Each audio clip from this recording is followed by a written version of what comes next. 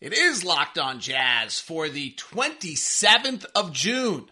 The case for Alex Jensen as the Utah Jazz next head coach. NBA free agency. What are the dominoes that need to fall? And let's go scan the menu of a few more teams.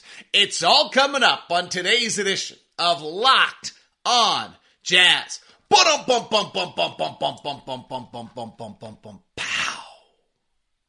My pow didn't work. My little thing didn't play. Wonder why. Well, who knows? Still me here. You didn't get the little sounder and all the regular stuff. You're probably feeling very unloved right now. Oh, there it is. You are Locked On Jazz, your daily podcast on the Utah Jazz.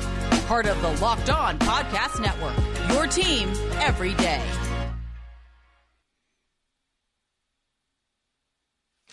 How are you? I'm David Locke, radio voice of the Utah Jazz, Jazz NBA insider. This is Locked On Jazz, your daily podcast on the Utah Jazz, giving you insight, expertise, geeky numbers, and hopefully making it way better to be a Jazz fan each and every day. Thanks very much for making us your first listen. And we are free and available everywhere you get your podcasts, as well as on YouTube.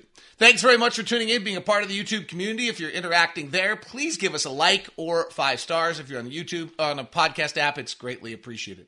All right, a few little reports are out there with Jazz.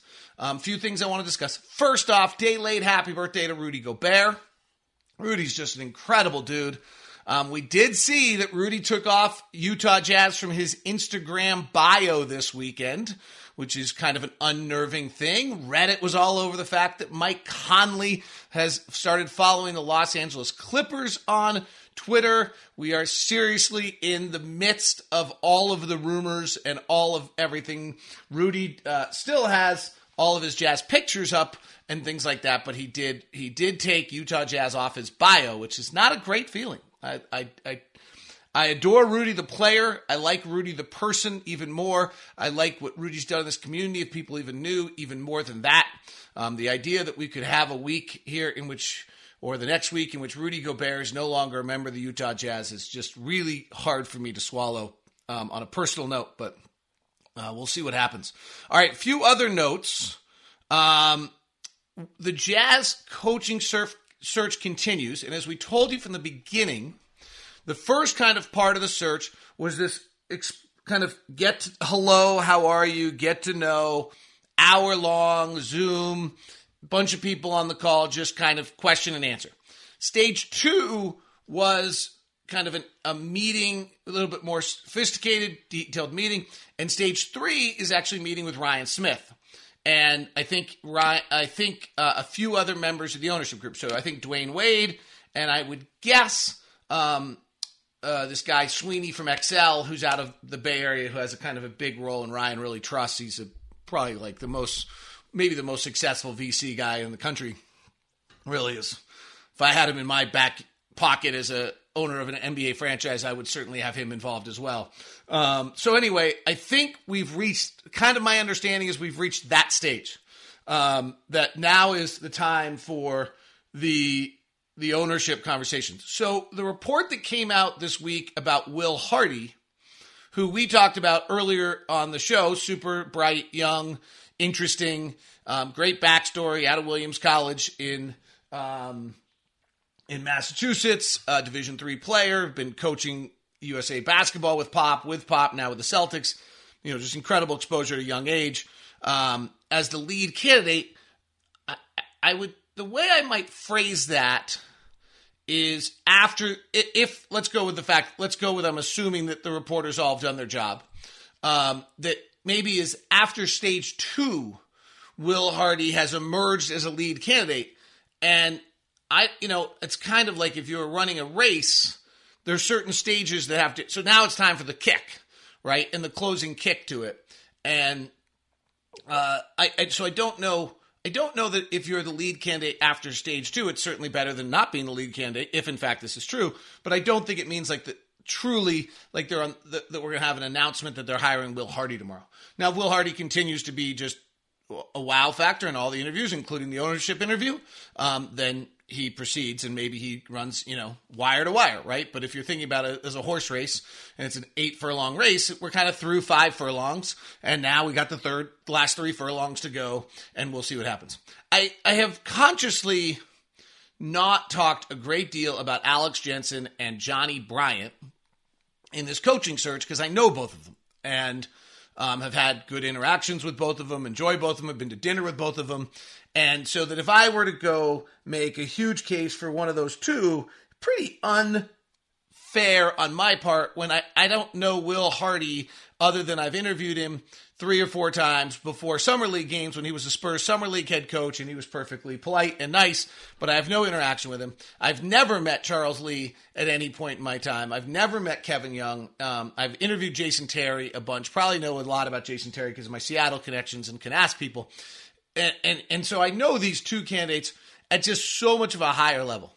But I thought there was a value to just, rather than talking about Alex Jensen, all the other candidates I've run through, I've kind of talked about. I told you the backstory of Charles Lee. I told you the backstory of Will Hardy. We'll do the backstory of Kevin Young as the week progresses. We'll continue to do this as the thing. But in the case of Alex Jensen, you know the backstory. He's been a Jazz assistant coach. He's out of Viewmont High School. His mom was a teacher. He went to the University of Utah. He was with Majerus. Like, you guys know the story. So let's make the case for Alex Jensen instead. Now, this is a little different than what I've done for the other coaches because I don't actually know those coaches well enough to make the case for them. And so I want to kind of clarify. I'm not necessarily saying that I think Alex Jensen should be the head coach. I think he'd be great. But I'm sure there's 5 to 8 of these guys would be great. The one comment I've gotten from someone on this coaching search is this tells them that the future coaches of the NBA, if in fact this group is that, are going to be, they're going to be different and they're going to be strong, right? You're going to have former players like a Sam Cassell or a Jason Terry. You're going to have longtime assistants like a Charles Lee, a Will Hardy. You're going to have some G League coaches like an Alex Jensen. You're going to have Johnny Bryant, who comes up through player development, and that these are the future coaches of the NBA, and the NBA is really, really in strong situation. So, so I think that's the way to kind of view this situation. So here's the case for Alex. We did the data, and it shows, while the data was noisy, it did show that those people that had success at the G League and were really, really good G League coaches were the ones who've had almost universal success, other than Nate Bjorkson in Indiana as a head coach of the NBA. So Alex's resume, which goes from college to the NBA to the G League to then assistant coach, is the script by which, from just a data standpoint and a path that has had a great deal of success. And so the fact that he's been a head coach, he was a G League Coach of the Year, he has run a team before, he's been in the CEO seat. Well, in that case, it's a smaller group, but you're still making your own mistakes, you're learning, you're interacting, you're doing all of those things as a head coach is a really valuable skill to be a head coach. The second one I would say is who he's been around. His 2 biggest influences are Rick Majerus and Quinn Snyder. You really couldn't have 2 more brilliant basketball minds that are more different. Like, Majerus is kind of a grumpy cynic, and Quinn is like an ultimate optimist. And the influence, while both of them being mad scientist geniuses as a head coach and basketball geniuses. Well, Quinn's probably just a genius. Majerus was a basketball genius. And I also think Majerus was one of the most flawed human beings you'll ever be around as well. And so kind of seeing how he was able to overcome those flaws might be equally as valuable. The third thing on Alex that would be, if I was making the case for Alex, would be he's a different voice. He's very kind of cool, calm. He's not quite flatline. That would be the wrong description of him because there's plenty of fire in his belly and the flatline. But he isn't one who's wildly running emotions. You kind of know what you're going to get every single day. You're not opening practice wondering, what do we got today? Do we have the, he's not going to be one who's prancing around, but he's going to jump you when he needs to. I mean, he's coached and developed Rudy and with some real hard love over the years. And so it's not as though he's not willing to get into you. He's just doing it very differently. The fourth one on him would be player development, right? We've seen him. He has the player development skill with Rudy. The fifth one, and the most interesting for me, if I was making the case for Alex Jensen, which I am, would be something that is really different about this coaching search for the Utah Jazz is the fact that we're not sure what this roster is going to be. If we knew we were running it back in a very similar fashion and holding that roster for the next 3 years, then I would be honest, I think Terry Stotts is unquestionably the best coach. He's got a great track record. He's won a bunch of games. He's been there. We don't actually know that. We could run it back here and it doesn't start to work. And in February we change our mind, or next June we change our mind. We could be making one last run for it, stay over the tax, then got to get under the tax, and so we're ending there. We could be moving forward in a totally different fashion in the next, 3 weeks. So it's a really interesting situation in which, and that's what I think makes hiring here most difficult.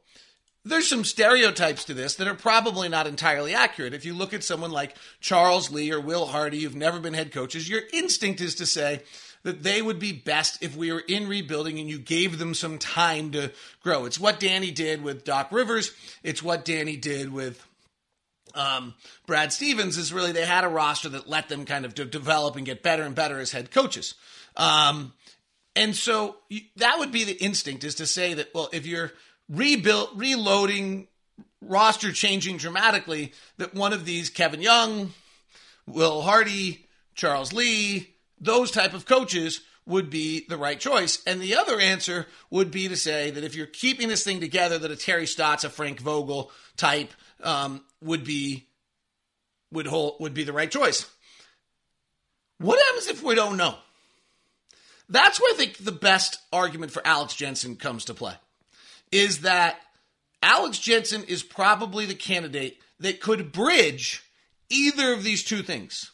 He knows the current roster. He knows the current guys. He understands who they are. He understands all the inner workings. He understands the tension points. And he could work this group through and navigating, understanding where they've been if there's not going to be massive change. But then if there is massive change in February or in June of next year or July of next year, here's a guy who's been a G League head coach. He's been on the development side, understands that, has a really fundamental, simple belief on how he believes basketball should be played, and would be able to institute a culture to a younger, different team that's moving forward. And so his ability to bridge either side of this, I think, makes him a really interesting candidate. So that would be kind of the backstory on Alex Jensen. And we'll look at more of the coaches as the week continues. NBA free agency starts midday on the 1st. So I think that's, if I have it right, Thursday of this week. That's usually how it works, though it's not always. 28th is Tuesday, 29th is Wednesday. Maybe it's Friday.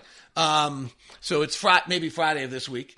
And I'm going to walk you through kind of the dominoes that are going to fall in free agency, and then we'll go look at the menus that are out there. Today's a Monday edition of Locked On Jazz. It's brought to you by my good friends over at Murdoch Chevy, located in Woods Cross, also located in Logan. The Chevy lineup of cars, it's on really the truck lineup. There's just nothing better, right? There's nothing better than the Silverado. There's nothing better than the Colorado. And then the SUV is stunning. Lineup is, I think, better than people realize. We obviously all know the great lineup of the Tahoe and the Suburban, but then you also come down to the Traverse and the Equinox and the new Blazer. Fabulous lineup of cars, and the Volt is getting great reaction from people on the electric car end of things. That's all over at Murdoch Chevy, located in Woods Cross, also located in Logan. If you're heading there and you're looking for a vehicle, please email me first. I'll set you up with a VIP meeting over at Murdoch Chevy at dlock09@gmail.com. The Murdochs, they're not charging more than MSRP in this whole, despite the car shortage, despite they're staying true to their word of being a member of the community. Today's show is brought to you by Bet Online. Bet Online has you covered this season with more props, odds, lines than ever before. Bet Online, where the game starts. Go to betonline.net. Get all the latest things in sports that are out there and all the lines. Major League Baseball going on.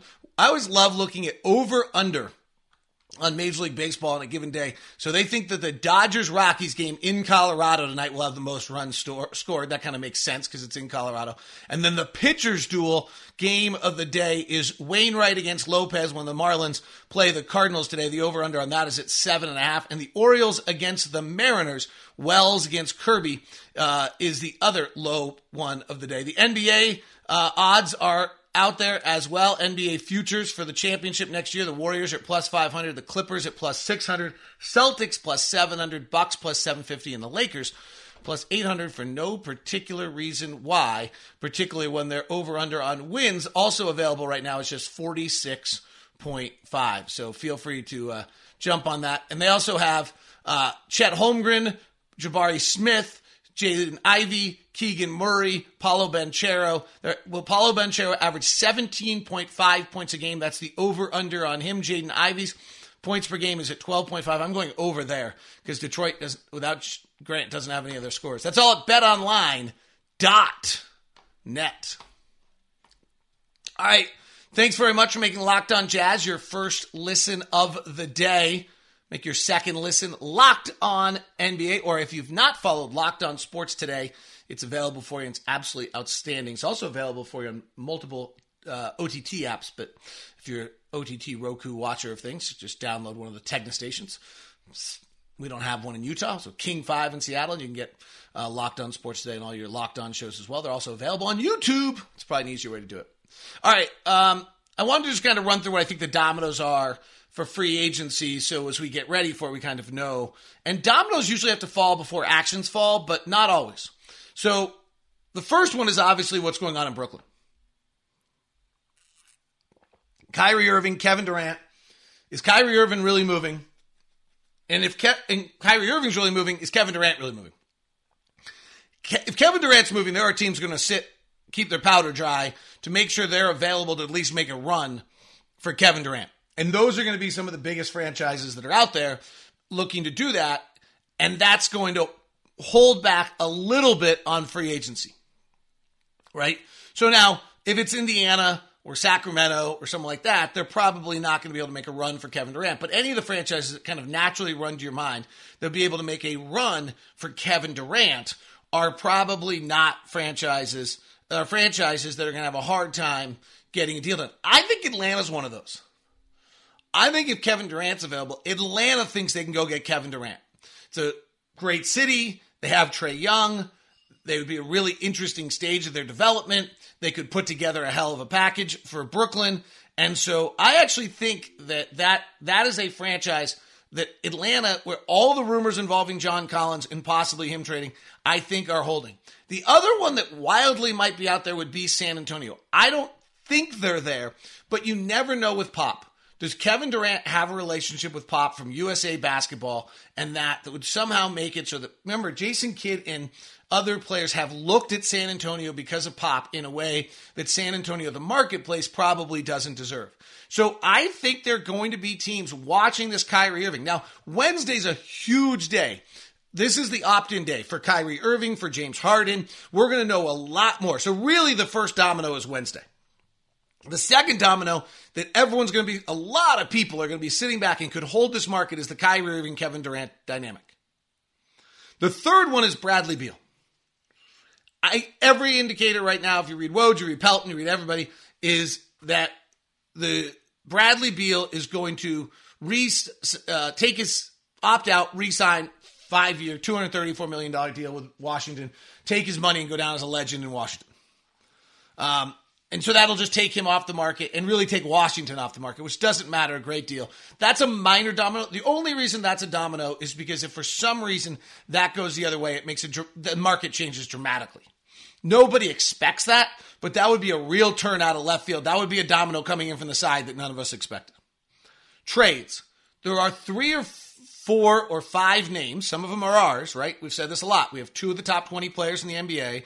They both are being talked about in trade rumors. Whether they're actually traded or not is not clear, but they're both being discussed a great deal. So the 5 players that have been discussed the most are John Collins out of Atlanta, and everyone thinks he's going to be moved. We might have to have Brad Rowland of Locked On Hawks on our podcast to find out why. Because, boy, numbers-wise and everything else about John Collins seems super appealing, and I'm a little confused on why they're so eager to move him. Number 2 is DeJounte Murray, which is really interesting because DeJounte Murray has been the number one piece of the San Antonio Spurs throughout their rebuild, and now all of a sudden and he made an all-star game last year. They clearly believe he's at peak value right now to what he could be. Now, he's not a good shooter. He beat us on the mid-range game and did some things, and it's hard for us to believe he's not a very good shooter, but he's not a great shooter. So is there something there where he, as a not very good shooter, they've actually realized he's limited?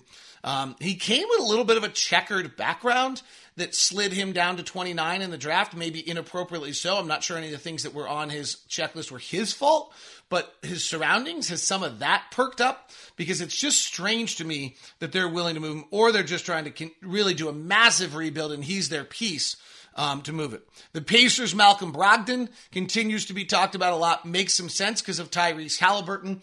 And where they are as a franchise and what they've acquired. And so that does make some sense. And Indiana falls into the same thing that I've talked about with the Utah Jazz. And that is you have 3 ways to build your franchise if you're a team: draft, trades, and free agency. Indiana and Utah can't do as much with free agency as one of the 6 markets that can. We don't have draft picks. Indiana does have some draft picks. But if you have someone like Malcolm Brogdon, it might be best if you moved him before his contract expires and you get nothing for him.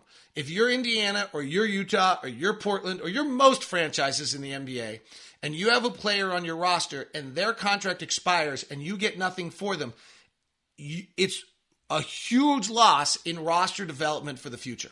It's because there's only so many ways you can build your roster. So those trades are kind of lingering out there. And then from a free agency standpoint on kind of active moves, the Knicks and Jalen Brunson is an important one. But I think that domino's waiting to make sure they're not ending up with Kyrie Irving or, frankly, wondering whether Kevin Durant will be available. So the Knicks are a team that I think has to keep their powder dry until they watch what happens with Kyrie Irving and Kevin Durant and then makes their move. And then the final kind of domino that I actually think is going to be really important here is Detroit. Detroit has enough cap space and also has enough freedom to screw with someone on a restricted free agent.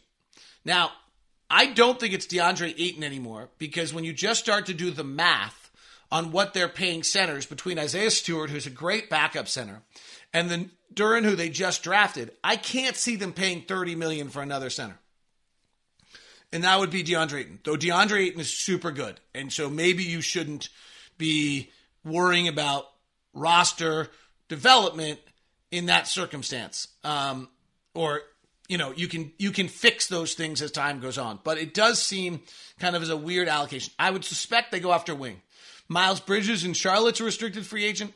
Did they go put a massive offer on Miles Bridges? Little risky, but Charlotte already has Gordon under max contract, haven't been able to move him yet. They have LaMelo Ball coming still. It'll be interesting to see if Charlotte, you have to match, frankly, because you can't afford to let that player go. A little bit of what we just talked about with the 3 ways you build your franchise. But it'll be interesting to see whether they can make it painful enough. And Detroit has the luxury. The wait period is so short now. Detroit completely has the luxury to do that as one of the few teams that have cap rooms. All right, let's go look at the menu. We'll look at the Indiana Pacers menu. We'll look at a few other teams' menus. We'll run through 3 or 4 of them because we're so far behind on that as we continue here on Locked On Jazz. Today's show is brought to you by Rock Auto. With ever-increasing numbers of makes and models, it's impossible for the local chain auto parts store to stock all the parts you need. Plus, why pay 30, 50, or even 100% more on parts from a chain store or a car dealership? You instead can go to a family-run business that serves do-it-yourselfers for over the last 20 years. Rock Auto's prices are reliably low for every customer. So whether you're a professional or a do-it-yourselfer, Rock Auto has everything you need from tail lamps to brake parts to even new carpet. Every part your car will ever need. And you can go explore the easy-to-use old-school website today. There's no flash. There's no marketing. It's just an easy place for you to go find your parts. It's like a massive inventory available for you at rockauto.com, and it's way cheaper. Amazing selection, reliably low prices, and all the parts your car will ever need. It's rockauto.com. Please, when you go to rockauto.com right now, see all the parts available. Write Locked On in the How Did You Hear About Us box. That would help us out a bunch. Write Locked On in the How Did You Hear Us About box. It's Rock Auto.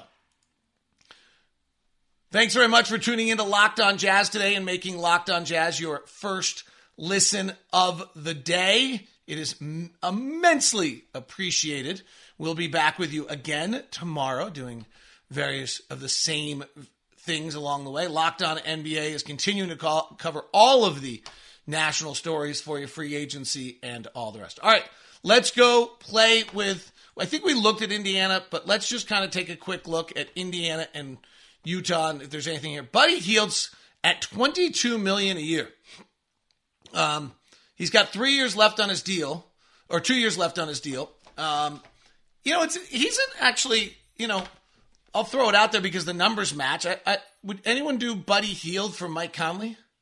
I kind of think both sides might do that, actually. The numbers match, and is why I mention it. Buddy Hield has not been kind of thought of as a winning player. He's one of the best catch and shoot guys in the league. His contract's super interesting because it goes from 21 to 19. And so it goes in that direction.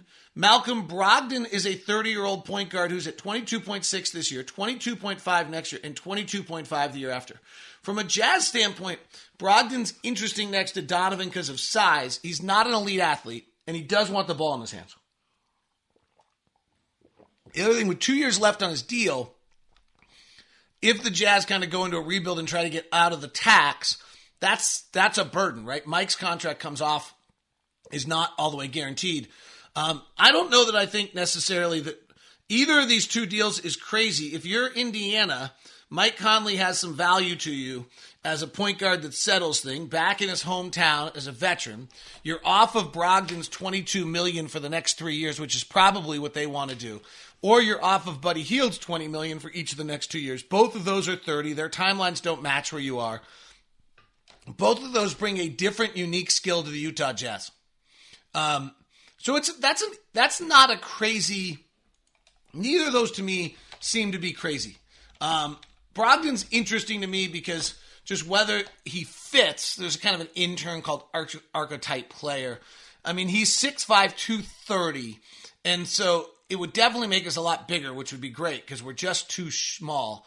The other one, though, is he's a 20-point-a-game scorer, has the ball in his hands a great deal. And, can we handle that? And can he handle playing with Donovan? The other one on Brogdon is he's not an elite athlete and he's not staying healthy.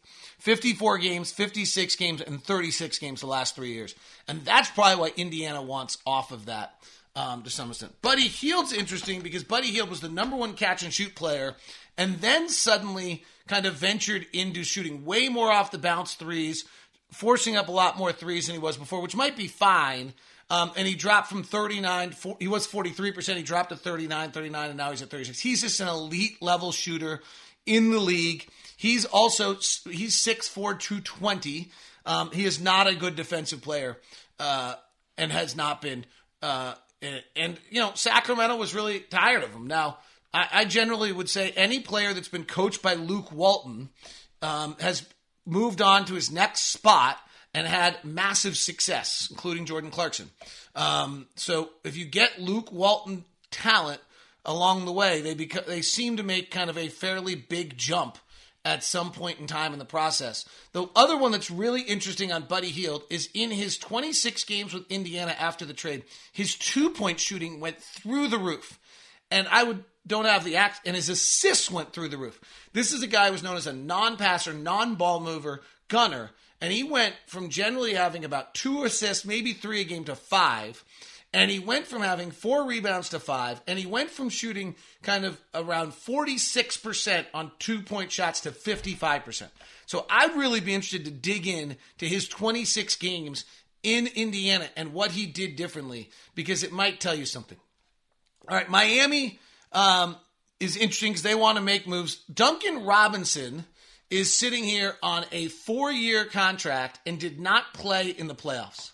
Now, that should be, on one level, a red flag that he didn't play in the playoffs. On the other level, he's, one of the great spacers on the floor, but he's getting paid $16.9 next year, 18, then 19, then 19.8 on a player option, and then I think 20 on a club option after that or something of the sort. But he did not play 29 in the last on a cap hold in his last year. So, the positive on this is you would have Duncan Robinson under contract for 3 more years. On the negative side is, clearly there was something about his game that meant that the Miami Heat did not want to keep him on the floor, and he didn't play in the playoffs. You have to dig into what that was. Was it physical? Was it mental? Why did he not play in the playoffs? To see what's going on there. They're not going to move Jimmy Butler. They're not going to move Bam Adebayo. So there's not anything there to look at. The next one would be the Milwaukee Bucks. The Bucks have a bunch of kind of pieces on the side that get interesting, that open up for trades after July 1st. Pat Connaughton, Bobby Portis, Grayson Allen. All of those are a little interesting and little tiny pieces that fit together. None of them are franchise-changing players, and they all fit Milwaukee pretty well. John Horst has done an amazing job there of kind of having players that match. They're not moving Giannis, Chris Middleton, Drew Holiday. Brooke Lopez is on the best contract in the NBA at 13.9. If his back is good. Connaughton's at 5.7 with 1 year left. Bobby Portis is a player option. We'll have to see what he does this year if he exercises. I doubt it. I bet he'll sign as a free agent. And then George Hill's got $4 million left. If you're looking just, George Hill, 36 years old at this point, is probably just your backup point guard at $4 million. And we'll see what his body is. There's no reason for him to leave Milwaukee. So you're really talking a Pat Connaughton, who's a nice player, 5.7, or reacquiring Grayson Allen at some point with Milwaukee, if any of those or either of those are at all interesting to you. All right, we'll continue to run through rosters and try to get through more as we have this kind of 4-day span here and try to jam through 2 or 3 teams each day. New York, Orlando, Philadelphia, maybe Toronto, Washington. We'll try to finish the East on tomorrow's show. It is Locked On Jazz. Thanks very much for tuning in. See how this all plays. A lot of exciting days, big news ahead of us. Nervous, excited, anxious, wondering where it's all going for the Utah Jazz. We'll keep an eye on it here on Locked On Jazz, your daily podcast on the Utah Jazz. Now, tell your smart device to play the most recent episode of podcast Locked On NBA.